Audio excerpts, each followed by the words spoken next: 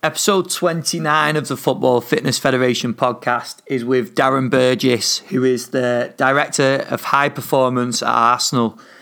It was great to have Darren on the podcast. He came on to talk about a number of different things, including what views of his have changed the most throughout his career, the biggest mistakes he's made and what he's learned from them. He also spoke about, and I asked him what common traits he sees across some of the world-class players that he's worked with. And then also, what are some strategies that he uses with players that other coaches may look at and see as not optimal, but it works within his environment and has worked within the environments that he's worked in. And also, he spoke about his RPE scale. So how he uses RPE and how he uses what he calls his Burjo rating for session and session intensity. So like I said, it was great to have Darren on the podcast. To get someone with his expertise, his knowledge and his experience was amazing. It was great to chat with him. And I hope you enjoyed the episode with Darren.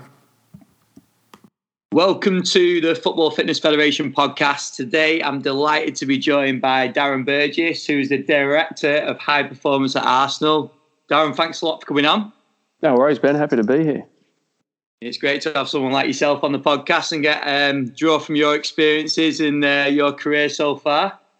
I've been enjoying the podcast, mate. So I'm happy to hopefully contribute to it and entertain the people out there. Oh, awesome. Well, can you kick us off, mate? Can you take us through your career so far and up to your current role? Yeah, I'll be really brief. But I just started off in the A-League in Australian football before it was the A-League. It was called the National Soccer League, and did some work there with a team called Parramatta Power for a couple of years while I was lecturing at university. So that was a pretty busy period. I worked for the Sydney Swans in the AFL, basically putting out cones and running rehab sort of pool sessions and things like that. Then I was lucky enough to get a job at Port Adelaide in the AFL, which was my first sort of full-time job in the industry, in the applied industry. I was 28, I reckon it was. Worked there for a few years, then got a job with the Australian football team and Football Federation Australia, and worked with them up until the 2010 World Cup. Straight from Johannesburg, I went to Liverpool and was head of fitness and conditioning there, and did the best part of 3 years at Liverpool.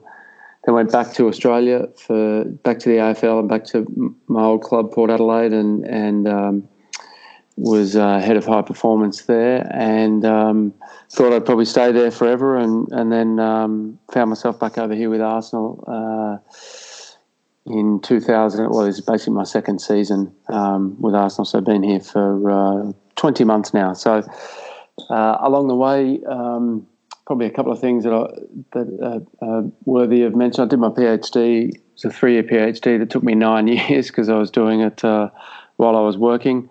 And I did that on talent development in team sports, focusing mainly on football and Australian rules football.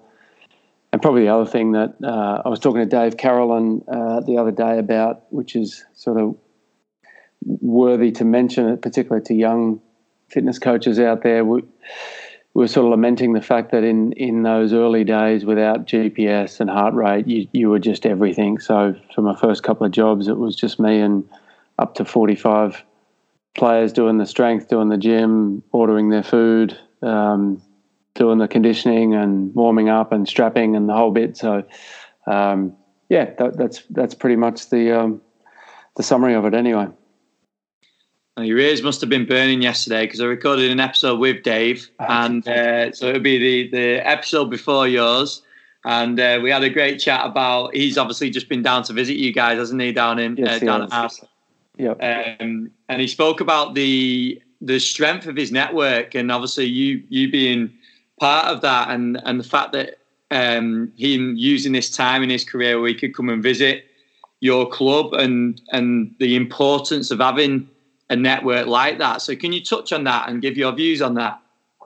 Yeah, I'll give a a couple of different points on that. The network is really important, and sometimes it can be a bit of a dirty word in football and in strength and conditioning in general.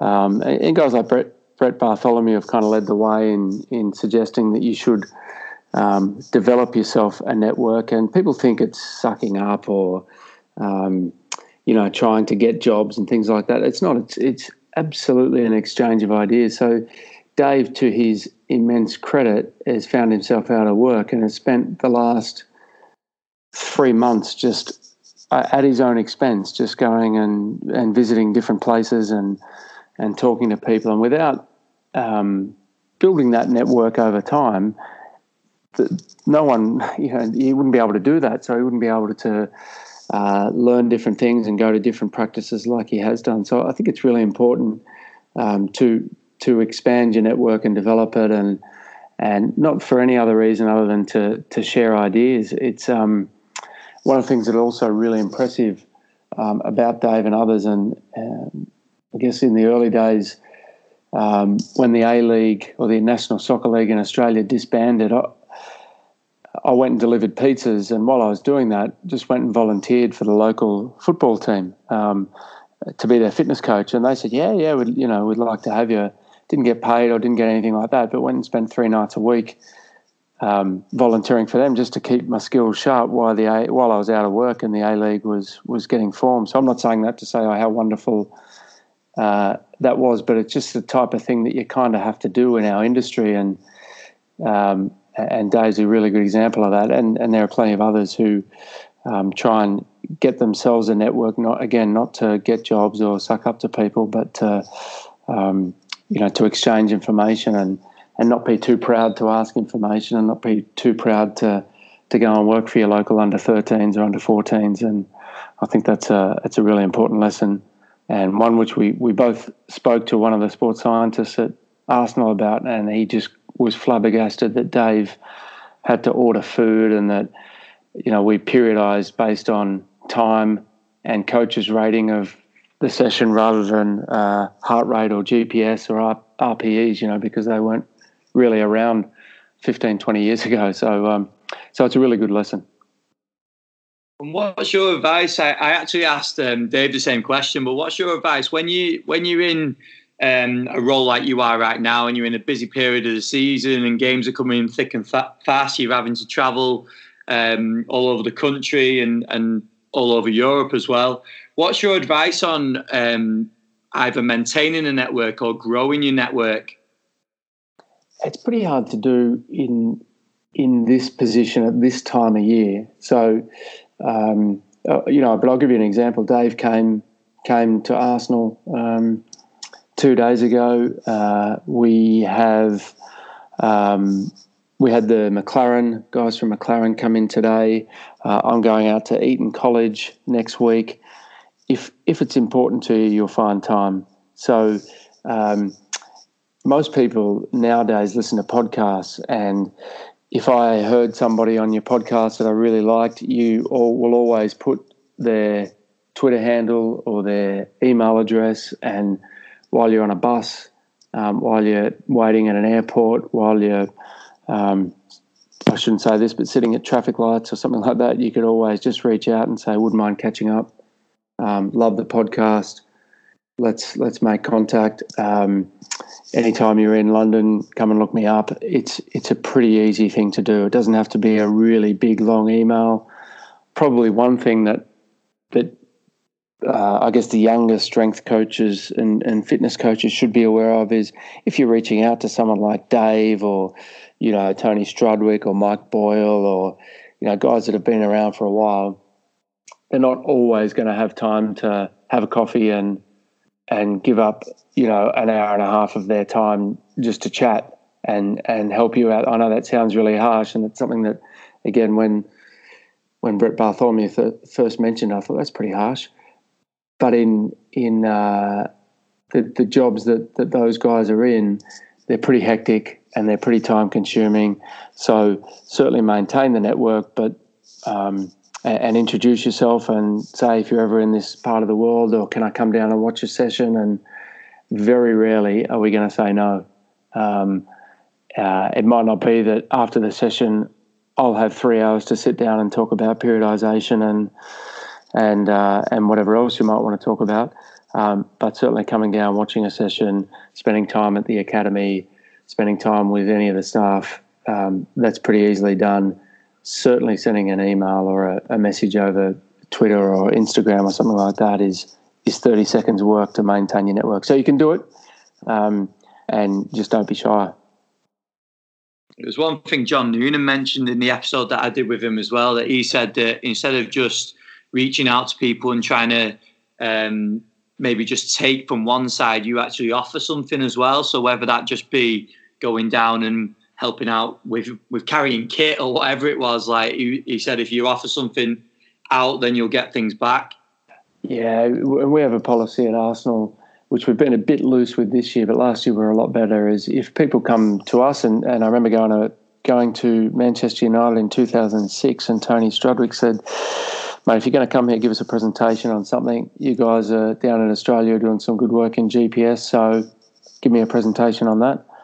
And so I thought that was brilliant. And so we've been doing that here at Arsenal. We did that at Liverpool when I was there. If people want to come in and it can be a 10-minute thing, or we might ask them a 45-minute presentation on what you think we could use.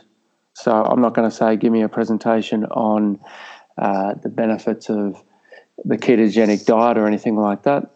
I'm going to say, be a bit creative, and that's your chance to give us 25, 30 minutes of a presentation on what you can do. So I agree with John. It's a great option. It's something that we've done a lot.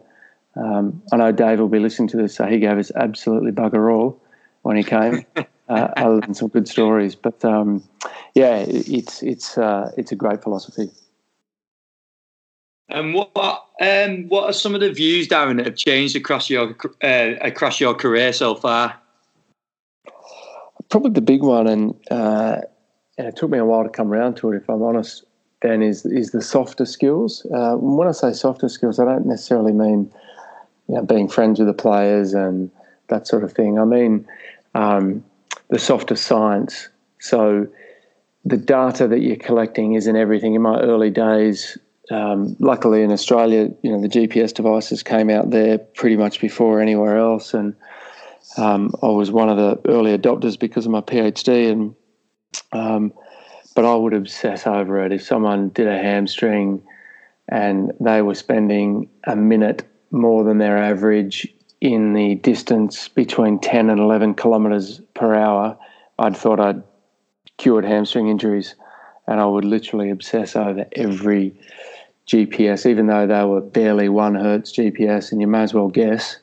It was I obsessed over data, I obsessed over RPE. We took bloods, we did everything. This is back in 2004 and 5, and I thought I had the answer to everything by the data. So over time, I've realised, and over a period of time visiting different sports and different athletes and different people, I've realised that, yep, the data is really, really important. And if I hadn't immersed myself in it, I probably wouldn't be able to come out the other side and suggest that the art is just as important. So I'm certainly not dismissing the data or the science and the research, but the art and the years of experience and knowing individual players, knowing individual coaches, and ability to get the message across is just as important, if not more important. So that's probably the biggest lesson. The other one is recovery is very much overrated, which is a bit controversial, and people have made pretty good careers out of recovery. When I say it's overrated, I don't mean to ignore it, but I mean you really do need to tailor your recovery to your team, to your athlete, and to the situation. And sometimes doing no recovery is just as good as 10 minutes in an ice bath at 8 degrees, followed by a half an hour massage, followed by wearing compression socks, followed by in the morning doing some hydrotherapy, and being really precise. Sometimes giving people some time off is just as effective. So they're probably two big things that I've learned and changed my opinion on it over the journey. There's probably about 15 more as well that I could think of if we had time.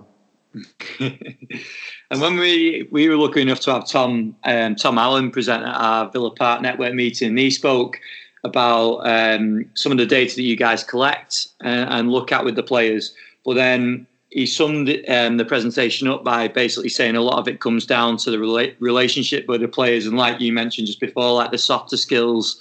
And I've heard you speak before as well about all the data that is available, but you actually just simply looking at a session and judging how hard it is, and then using that as a monitoring tool as well. So I thought that was really fascinating. Can you touch on that? Yeah, Tom's fantastic, and he and I have very healthy debates. And I was probably as adamant about my ideas as Tom is now in the early days, and so Tom and I meet every morning, and he comes in and says the data says this, and then we have a discussion and talk about, okay, if the data says that, but what about the practicalities of resting, Mesut Ozil from a training session when the coach really needs him for a tactical session, and then we sort of discuss and debate and then come up with a plan. So Tom's great like that in terms of presenting the data, but yeah, the combination of us allows us to look at the art as well as the science. But probably since 2002, to answer your question, Ben, I've been rating each session that I've done. So I've had 16 years of, if you like, a Burjo rating of the session. So it's kind of my own RPE. And people, a lot of times, particularly, in areas and industries where there's not as much money, they're always saying, I can't afford a heart rate, can't afford a GPS. Yeah, you can still do some monitoring, and one that I've used and continue to use is this score that I rate the session. So as an example, we went to Dubai with Arsenal a week and a half ago in the international break, and it was upwards of 35 degrees over there. And if we did a 5K session with 500 high speed and maybe 100 zone 6 and a bunch of change of direction in London when it's 10 degrees, 12 degrees, that might get a Burjo score of to use Tom's name for it, of 5 or 6, because it's a pretty easy session. But you do that in 35 degrees and it suddenly becomes 8 or 9 and a really hard session.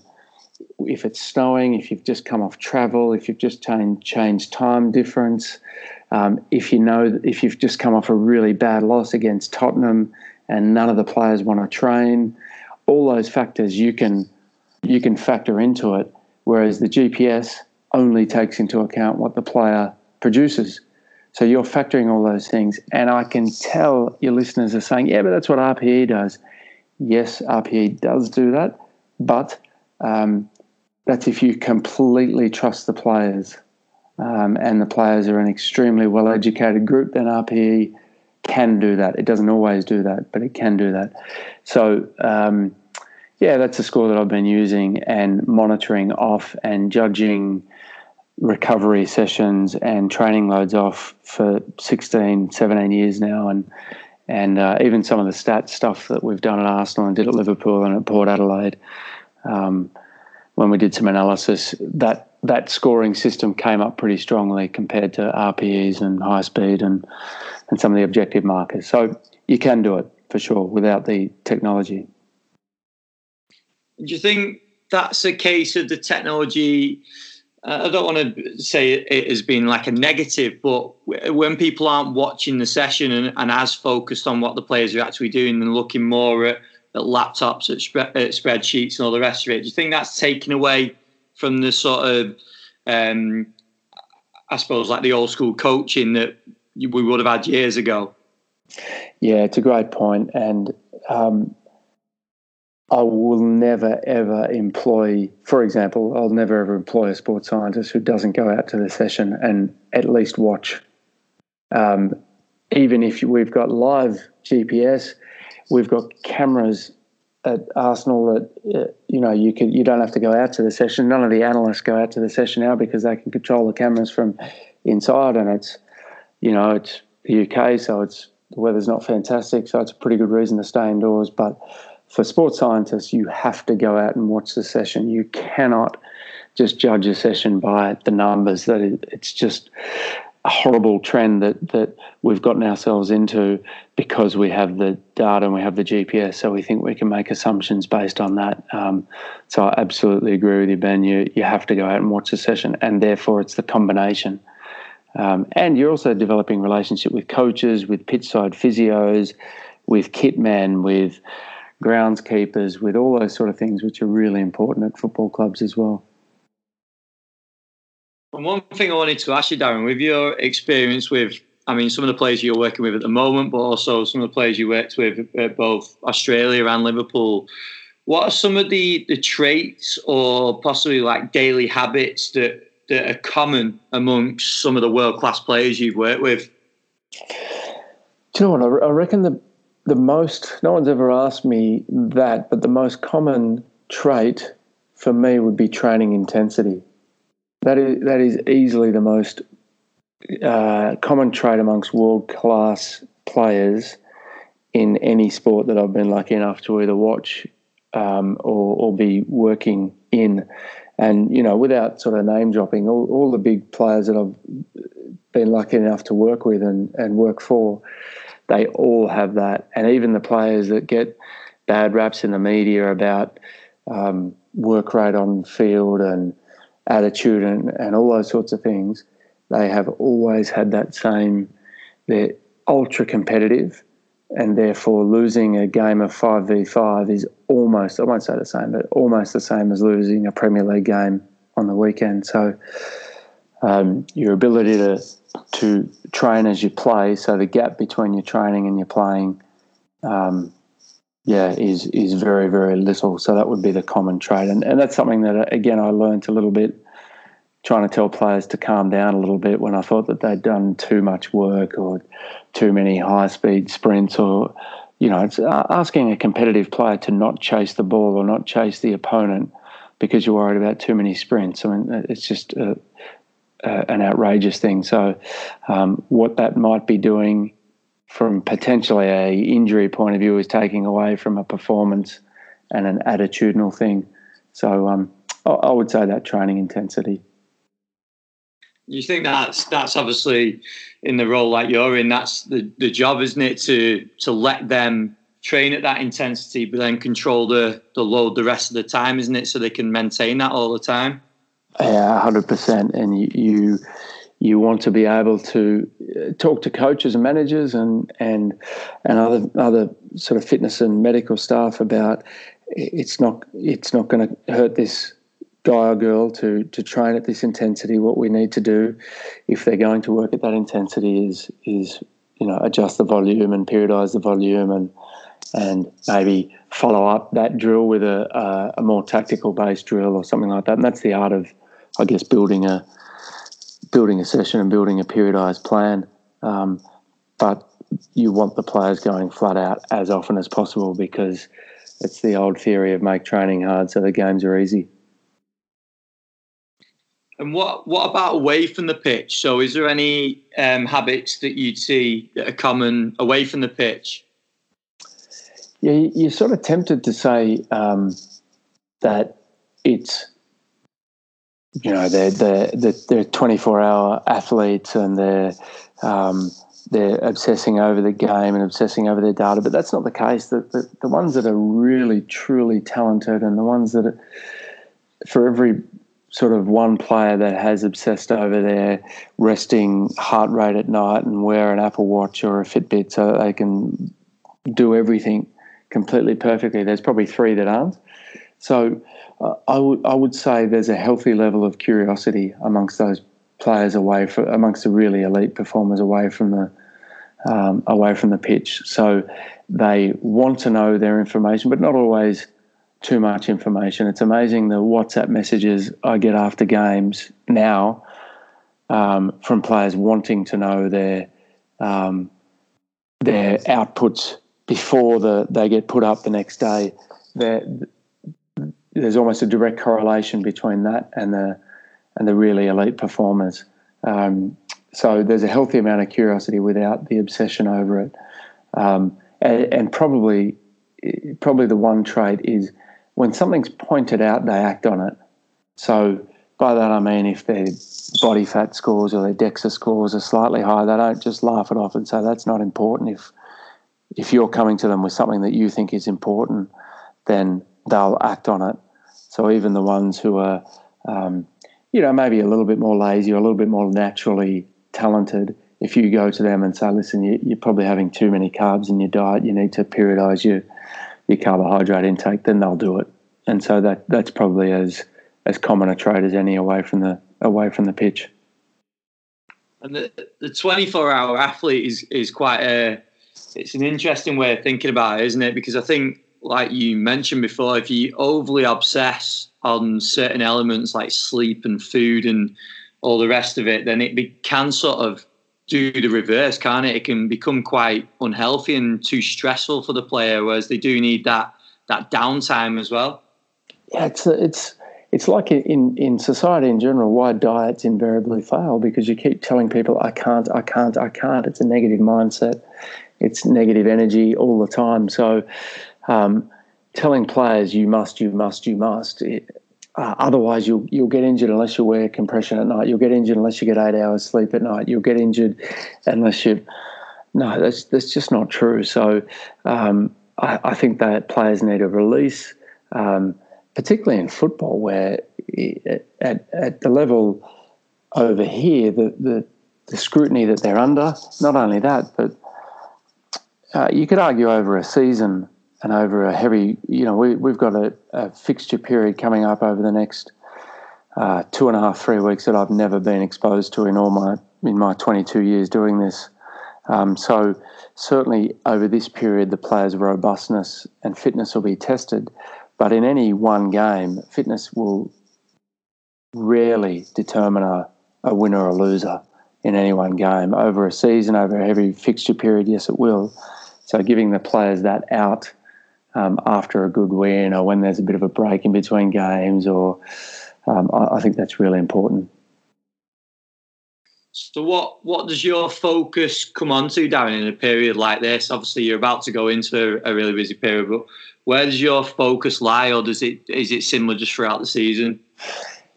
Yeah, it's probably a bit more this period. We go, just to give you and your listeners, anybody who's listening, a little bit of an idea. We go Sunday away, Thursday away, Monday away, Thursday at home, Sunday at home, Wednesday away. In just some really interesting fixture timings from the Premier League for us. So in that period, what we're and leading up to that period, what we're trying to do is make sure that the players are prepared for that. Now, the temptation is to give them as little training as possible leading into it, so they're nice and fresh. But then that first Sunday, Thursday, Sunday period then just creates way too big a spike in their training load. So we actually work on individually who hasn't had much of a spike, much of a hit in their training. So we'll go through the data, myself and Tom and Shad and the team will go through the data and say, right, this particular player didn't play during the international break, so he needs a game load here to prepare him for 3 game weeks in case the manager picks him. So it's more about making sure that their training load is appropriate leading into it. In between the games, it's of course a recovery focus and really keeping a focus on the training load in between. But that kind of takes care of itself with games every 3 days. The training load kind of takes care of itself. So again, it's individually, can we get a hit in players after games, or do we wait till the next day? Do we have to get on a flight and get straight back to London so that we can't do it after games? What does that mean for the next day?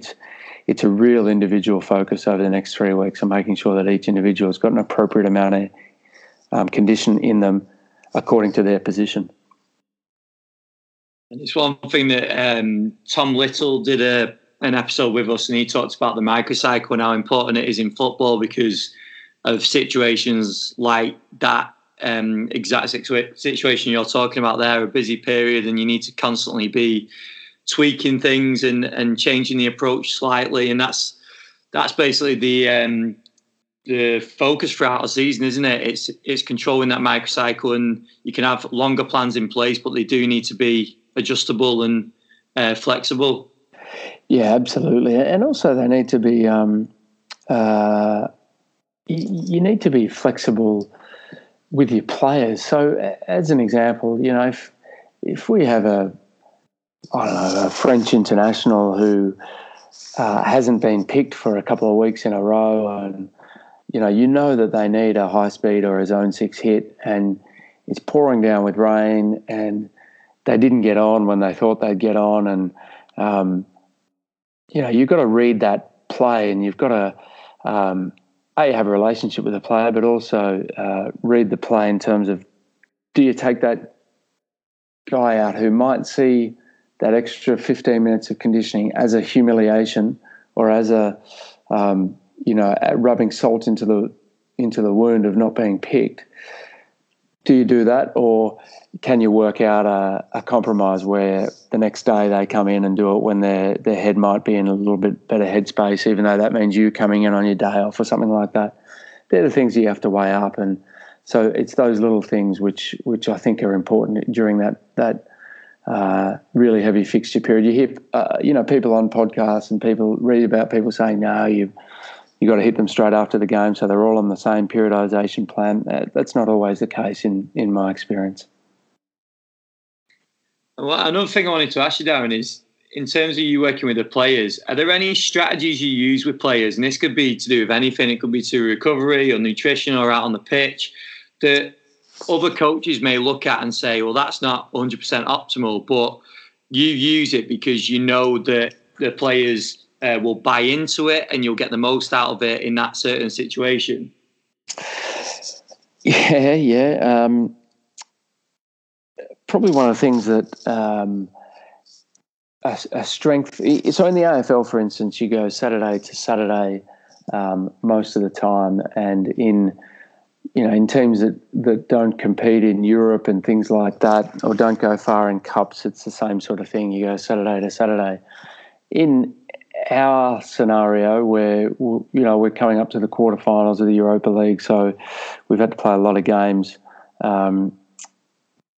We do a compromise loading session after games in the change rooms, and this is something that Shad and Barry have done really, really well and set up well before I came to the club.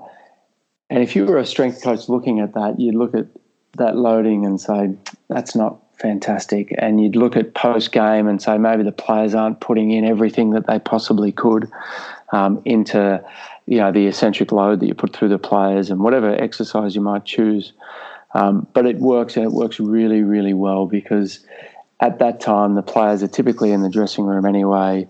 They're typically not going anywhere because of traffic or because of flight schedules or because of whatever. And Barry and Shad in particular and Tom have developed such a good relationship with the players that they will do a modified loading session afterwards, and that can count as a eccentric load for the week. So my sort of Australian sports scientist, strength coach head tells me, that's not quite right. They need a super maximal load, and they need this and they need that. But in that scenario, that is easily the best that you could possibly give that person. Another example is I had a player, pretty or very experienced, high-profile player in the past, who, if we had a Saturday to Saturday game, my tendency, especially coming off, say, 4 weeks of, say, 3-game weeks, that Saturday to Saturday is like a godsend. But he would say, no, you're going to smash me on that Wednesday or that Thursday. I need you to give me a game hit. And at first I said no, and literally dragged him off the training ground kicking and screaming. Then that weekend he performed poorly and just said, I'm telling you, I need to be in that rhythm of exposure. So the next time this happens, either you do it or I'm going to go home and run. And that's what we did. One final example, which again elite footballer at a previous club. He called this his deal with the devil, and every morning he'd get up and do a 5-kilometre run every morning, and I mean every morning, including morning of the game. Now, this guy is an international and elite, but he felt like that was his mental discipline to get up and go for a 5-kilometre jog every morning. So whether he got home at 4 a.m. from a big night, he would get up and go for that jog. And I caught him, literally walked out the front of my street and saw him doing it, and just said, well, what are you doing? And he came in, sat down and said, listen, mate, Burjo, this is what I do. It's got me to this level. I'm like, okay, all right. I'll do that with you, as in I'll be comfortable in the knowledge that you do that, but there may be an occasion where I say to you, don't. And I think he respected that, because there were a few times where I'd text him and say, mate, not tomorrow, and he didn't. But you add that to his other load, and I guess a lot of sports scientists or fitness coach might freak out a little bit, but given this player had reached international level by doing that, and that was his mental sort of discipline, who might have stopped him? And there comes the argument, is the psychology and the mindset of the player much more important than the physiology sometimes? Because if they do feel they're in the right state to go into a game and they have done things that aren't necessarily optimal, but they do feel sharp and they're ready for it, then you could argue that, like you said, that sometimes you've got to sort of let that slide, haven't you? Yeah, 100%. So with that as well, the sort of the flip on that, what are some of the mistakes, or what are some strategies that you've tried like using or forcing upon players that haven't necessarily worked or players haven't bought into? Well, there's been a bunch of mistakes that I've made. Are things like doing things like CK with a group that was not really ready to do it, and I just forced them to do it, and I just got massive kickback and massive, I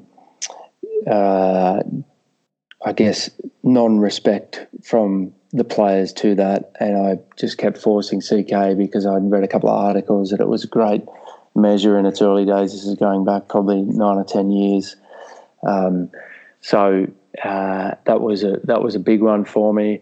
Really disrespecting in the early days the genetic profile of players. So by that I mean things like skin folds, having the same skin fold standard for everybody. Everybody must be under some of 50 or some of 60, and that's really unfair. It's like saying to players, every player must be above 14 in a beat test. You just can't, genetically, it's just impossible for some players to get there. So working with players on their own individual testing scores, which I certainly didn't do in my early days. I remember going to see, spending a whole bunch of time with a really famous Australian horse trainer, and that meant getting up at sort of 3 a.m. and driving out to watch him put his horses through the paces, and that was sort of perfect physiology, in that he could tell me that if he bumps a horse treadmill up by 1 kilometre an hour, he could get a heart rate response on this particular horse of 5 beats per minute, and me sort of saying, right, that's what I'm doing, and trying to apply that to players without taking into account individual traits and stress levels and sleep levels and all those sorts of things. I mentioned earlier making way too many mistakes with data and obsessing over that, literally telling coaches if they went over 1 or 2 minutes of a session that they destroyed this player because the session was, you told me you do 10 minutes and it's a 12-minute session. So losing my hair and my temper over that. So how long have you got, Ben? I could keep going on with the mistakes that, you just, but hopefully you learn. And that was one of the advantages of going back and doing a lot of conditioning with really amateur players is, without being disrespectful, the mistakes that you make at an amateur level aren't as crucial. Certainly falling for sales pitches on the latest technology and the latest device that will cure everything. The in the early days of AFL, sort of rubbing bizarre solutions into players' knees and all that sort of stuff, which is fine. And, we all know about the placebo effect, but when you run out of that solution and the player thinks that they rely on it, that can be an issue. So, there's a few.